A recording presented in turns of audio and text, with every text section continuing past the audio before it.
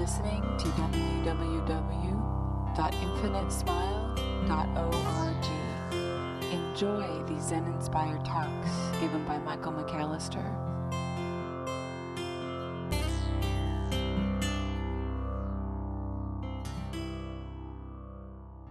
In Chapter 5 of Jack Kornfield's book, After the Ecstasy, the Laundry, we are made aware of several things. He walks us through, I think, quite a remarkably beautiful passage into what he calls the gate of emptiness, nothing and everything. And we can experience this nothing and everything quite often without knowing it. One of the key elements of practice is a series of steps that we take in order to kind of, how shall I say, I want to say apprehend, although that sounds so much like an attack. It's not really an attack as much as it is just an opening to this emptiness, a recognition that it's not outside of us, it's also within us. And it comes in three steps. But you must promise after I give you the steps, you let go of them, okay? Stepless steps. You're not going to get anywhere. You'll get nowhere if you take these stepless steps, which is kind of the point. But the first step is having a very clear relationship with the mind. It's the first step. Clear relationship with the mind. That there is a just resonant clarity with all things that arise in your mind. All thoughts. With all of your thoughts. That there is clarity. We practice sometimes as we're sitting, recognizing whether the thoughts are from our past, they're something that have happened before, they're an evaluation or a judgment, or they are a future plan. If our mind is cooking. If we're cooking, remembering, or judging, having that type of clarity as we live in our day-to-day is a key first step. And that is enhanced immeasurably by meditative practice.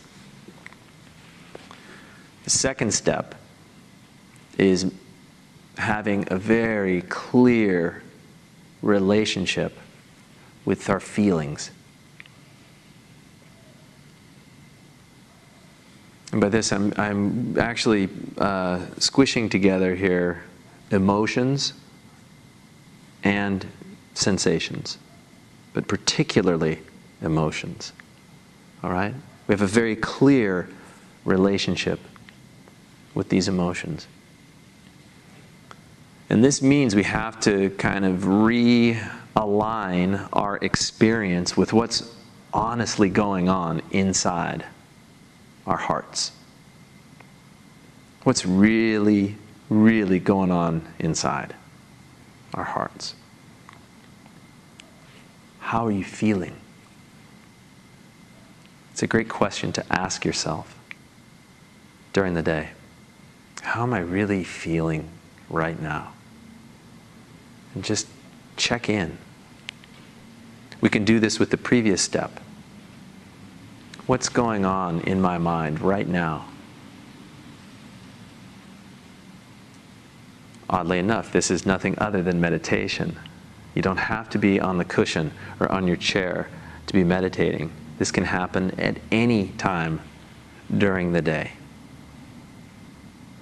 Once you get really good at it, you practice it in your sleep, with your dreams.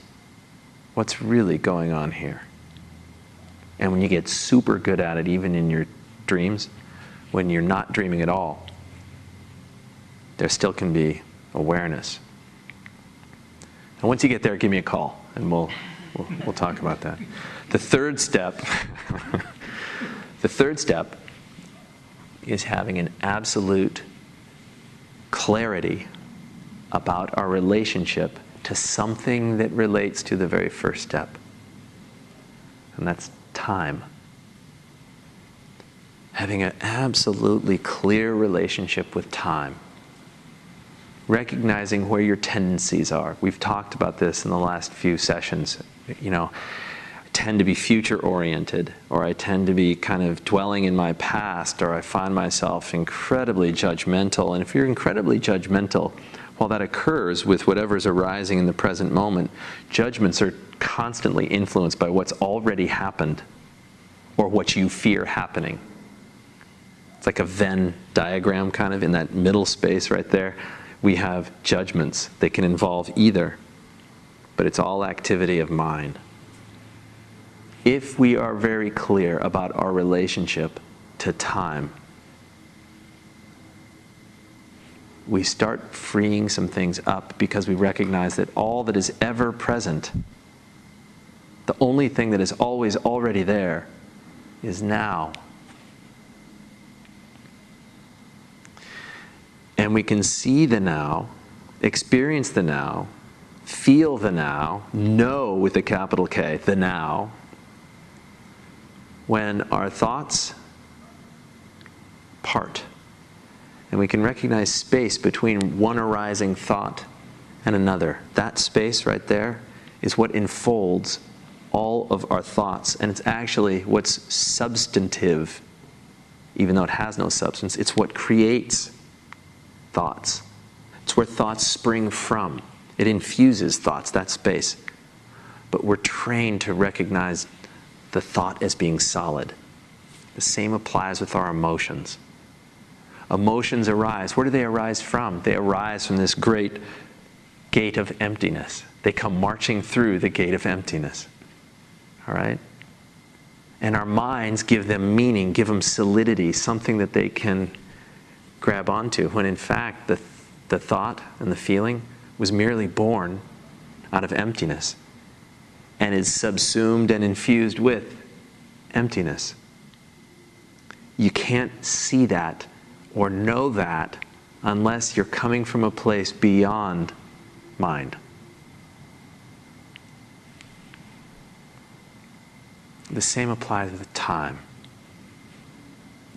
In this now,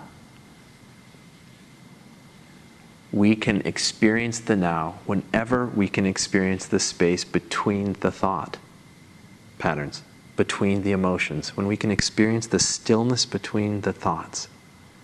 Whenever we experience radical stillness, we are experiencing this moment only, the now. And this is exactly what's being articulated in chapter 5.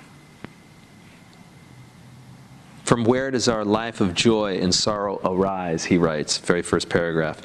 When the source of creation is personified, it is given names like Allah, Brahma, or God. The divine source can also be experienced outside of personification. Mystics and meditators who describe this source experience the cosmos as coming out of a sacred emptiness, a great void. Jewish mystics describe it like this. Out of emptiness, I can give a Yiddish accent here. Out of emptiness, God has made the world. It exists. It exists in the heart of God alone. Oi. To know our place, we must again become as nothing. I love that line.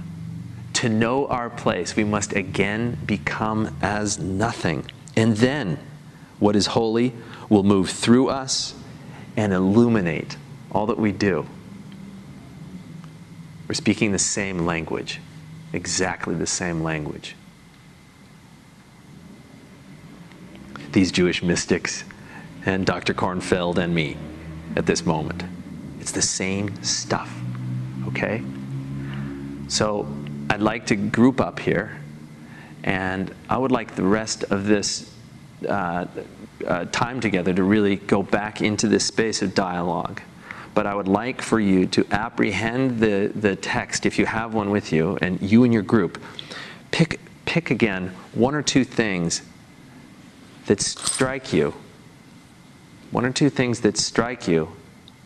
that create questions.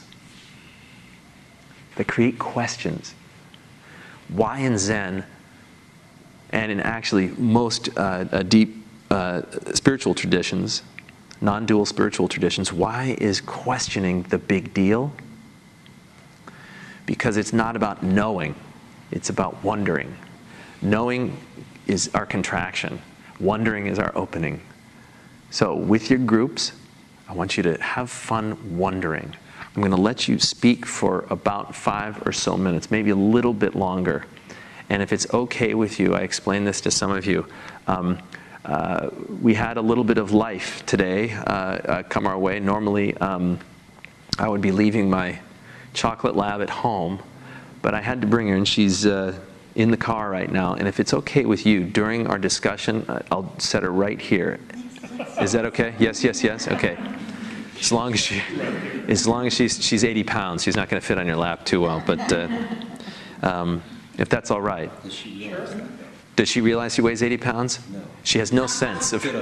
She does not realize that she does not fit on my lap. That's absolutely true. Such a wonderful characteristic of dogs.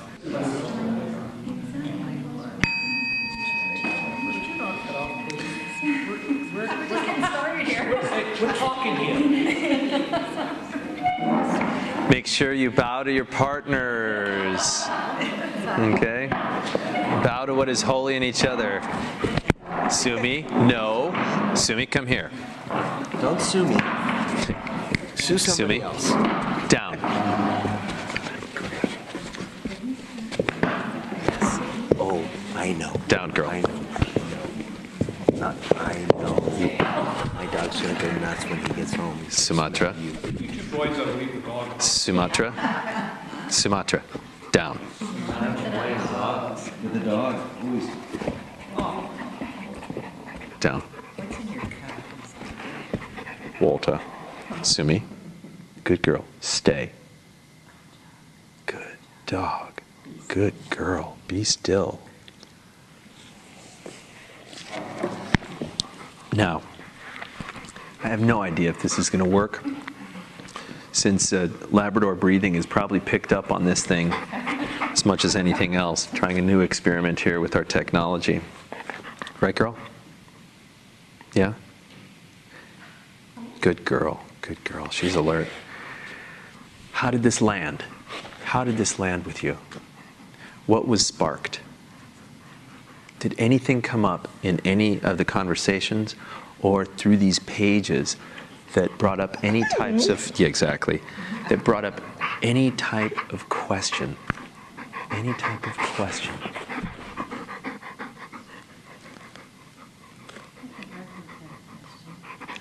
Yeah, and if you could, and by the way, this may sound kind of annoying, but I'm going to probably repeat your questions since we're kind of far apart and we've got dog distraction here.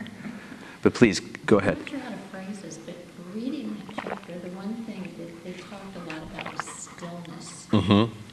And I realized in my busy life that I'm very still. I still have kids at home and I'm in busy activities. And, yeah, and I know, I kind of know the answer already, is that you're in the present of everything. Is your question, how do I get more still? How do I, yes, I mean, do I try to get rid of activities? I mean, the whole time I was reading that, I was going, okay, maybe I should get rid of activities and just spend more alone time, Mm-hmm.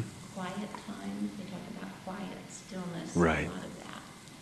And my life seems to be so Packed with stuff. it's hard to get that still. Down. I don't feel still. I feel present Stay. with my activities, but I don't feel still very Yeah. often. Right. So I'm not sure. Well, there are a couple of things I'd love to comment on, if I may.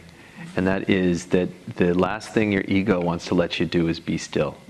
Because when you are still, ego doesn't have a job. It needs movement. It hunts movement. It hunts everything that moves and puts it in its sights. Right? So that's number one. Number two, perhaps cutting back on the busyness is a way for you to face what's real. Maybe not. You can be... Sumi, no. Sumi, stay. Good dog. I'm so sorry. Isn't this fascinating? Yeah, Sumi she lives very much in the now, but if you'll notice, her entire life is about distraction. It's not about stillness. She's 1.5 years. Right, and we're about distractions as well. Right. But so then the work, what's really neat about what kind of is coming from your comment, we live these busy lives. How the heck can we find stillness in these busy lives? Well, stillness is all that's there. The busyness is layered over the stillness. And we tend to think that that's what's real. Well, the stillness actually is what gives birth to all busyness. So what we need to do is just allow for the bottom to fall out a little bit of that busyness. And where do we land? In the stillness. Right? We need discipline for that. That's not about community. That's not about love, warmth, and care. That's not about, I mean, it's all there. But sometimes I'm actually very interested in generationally how this works.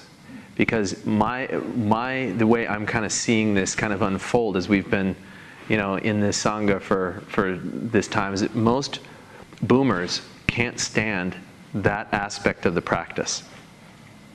The discipline, kind of the, you know what, it's stillness time.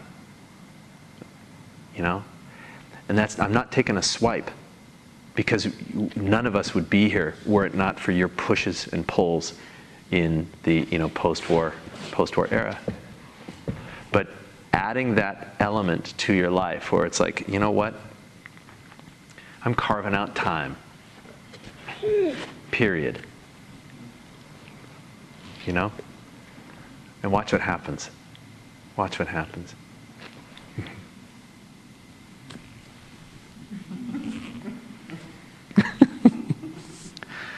Anyone else? You guys were humming over there, weren't you? We're learning from Sage. You're learning from Sage. He loves wearing that hat. My bald head. Yes. Yeah. Exactly. Where did it land, Jennifer? Where did you guys? Well, we did land on, that was my question. We talked a lot about the passage we picked was this one, which you talked to earlier, actually. It's on page 74, where it starts off, the emptiness of self shows itself first in our lack of control over our supposedly fixed self. Sort of that whole that first sentence there. The emptiness of the self shows itself first in our lack of control over our supposedly fixed self. Yeah, isn't that great? And that's why my eye went straight to it, was actually control, because that continues to be the thing Uh-huh. that I love to do. Is to control. Absolutely. Right. And we were talking, it's Jim, right? Yeah. And he was saying he's a retired control freak. Released. And I love Soon that. released. And I'm on a path to try to retire from that. And Don't wait as long as Jim has, if you can help it. the question Released. I ended on there was one that didn't explore very long, but it was about, we talked a lot about, these things that we get into around control. We call it shoulding people. Yeah. Shoulding on ourselves and shoulding on other people.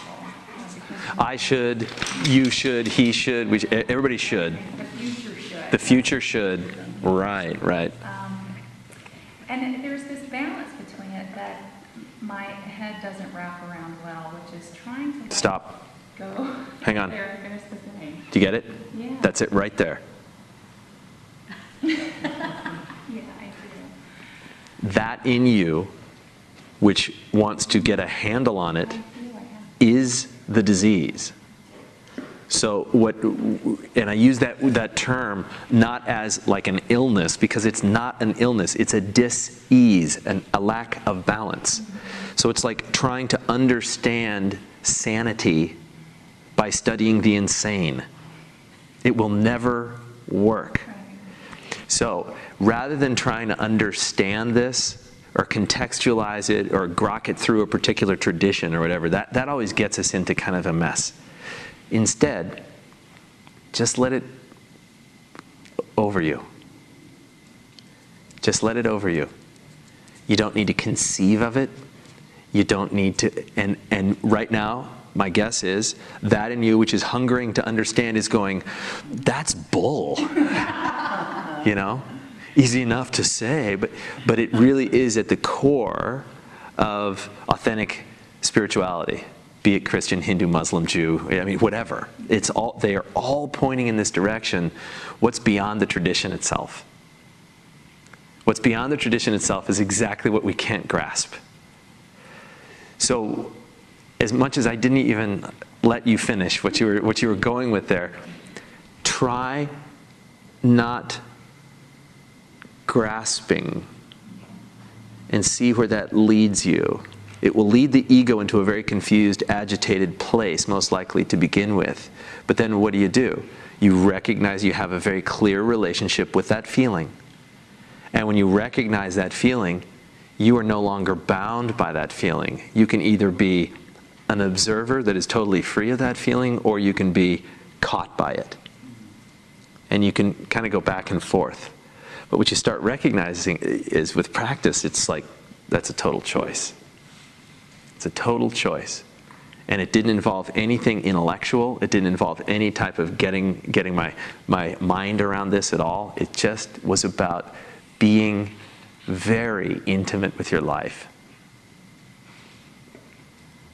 And it all miraculously and mysteriously begins to kind of make some sort of sense. Not sense here in the brain, but kind of this felt sense of truth. What's always already been there. And that is you. What's really true is precisely what you are.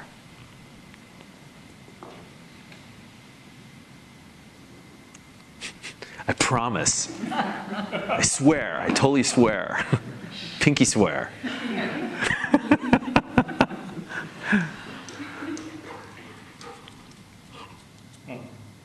Sumi, Buddha bow. No, Sumi, Buddha bow. She does this cool trick. Sumi, Buddha bow. Can you do Buddha bow? There you go. That's a good girl. Thank you very much. You're a fine puppy. Very sweet. She's so desperate to play, right? Who else? Did anybody else have anything? Did you guys have anything in your group, David? Anything that kind of came up, or was it pretty mellow? Yeah, pretty mellow. Yeah? Victor, did you have a question come up? Or a resistance, or a... I didn't feel mellow. You didn't feel mellow? Well, that's a good sign. What do you mean? I read most of it, the chapter today. I'm familiar with it. I mean, I've read it before. Yeah. I've been reading Alan Watts since I was 19. Yeah. You know, I used to stay up till 2 o'clock in the morning reading him and Krishnamurti and all the others. Right. I could walk around, recite it. Mm-hmm. And I kind of like, where I'm at now with it is, maybe I shouldn't even bother. The idea is just... Not even bother, you mean not even bother doing the reading? No. Got it. Meditate. Oh. Isn't there a danger of just becoming a good Buddhist and being able to recite this stuff and know it? Absolutely. Actually fool yourself because you've made some progress. Exactly. When read this and take it, or mail it away. Right. It doesn't matter. There's an incredible... No garbage. You're spot on. There's a total danger in becoming a good Buddhist. Sumi, you need to be a good Buddhist. Down. Just think of Zen, right? Yes. We call them Right there, you- dreg slurpers is what we call good Buddhist practitioners. But I had one thing. No, can I clarify that though? Just so you, I mean, I hear your language is great here, but what happens is when we become really good practitioners, what in essence are we doing?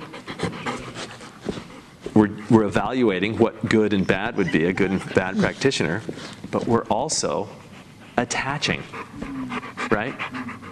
We're attaching to the teaching that tells us not to attach. One more.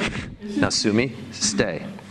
the thing which grasps and the thing which tries to let go the same thing? Yes. But the Why bother doing, you know? well, because the thing that tries to let go is still ego. The thing that has never been caught is exactly where we're going. Okay?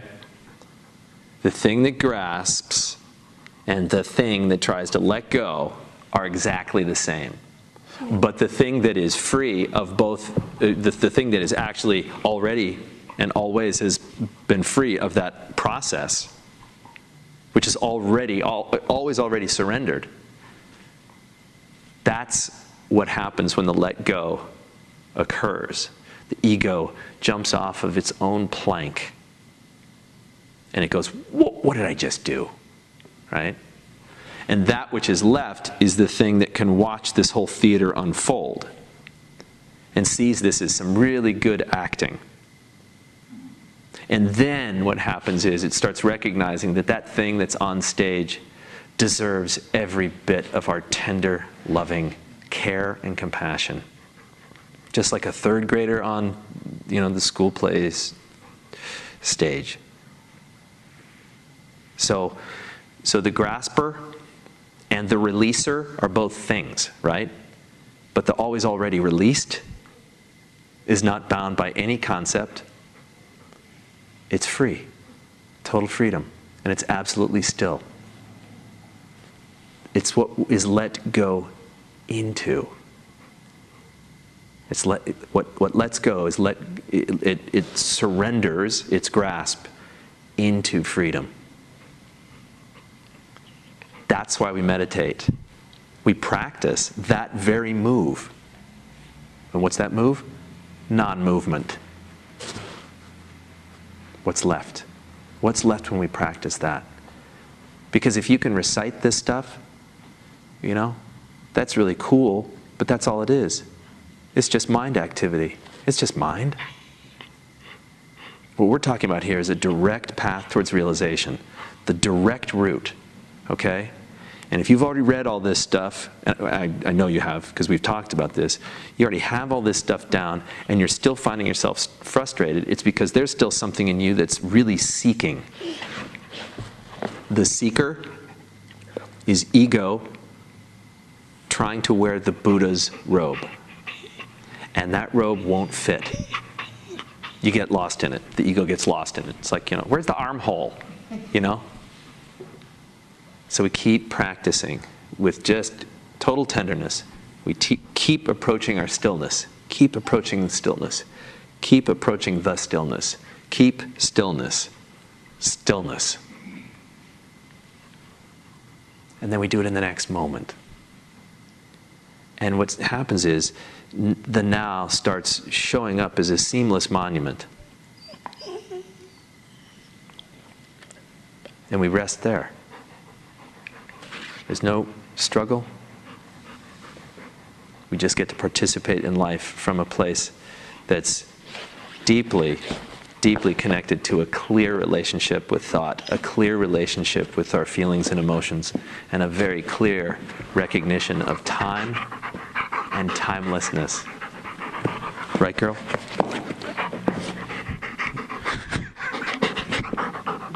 I'm trying so hard. I swear to God, I love you with my whole heart. I love you with my whole heart, honey, but you are absolutely making you are making this experience.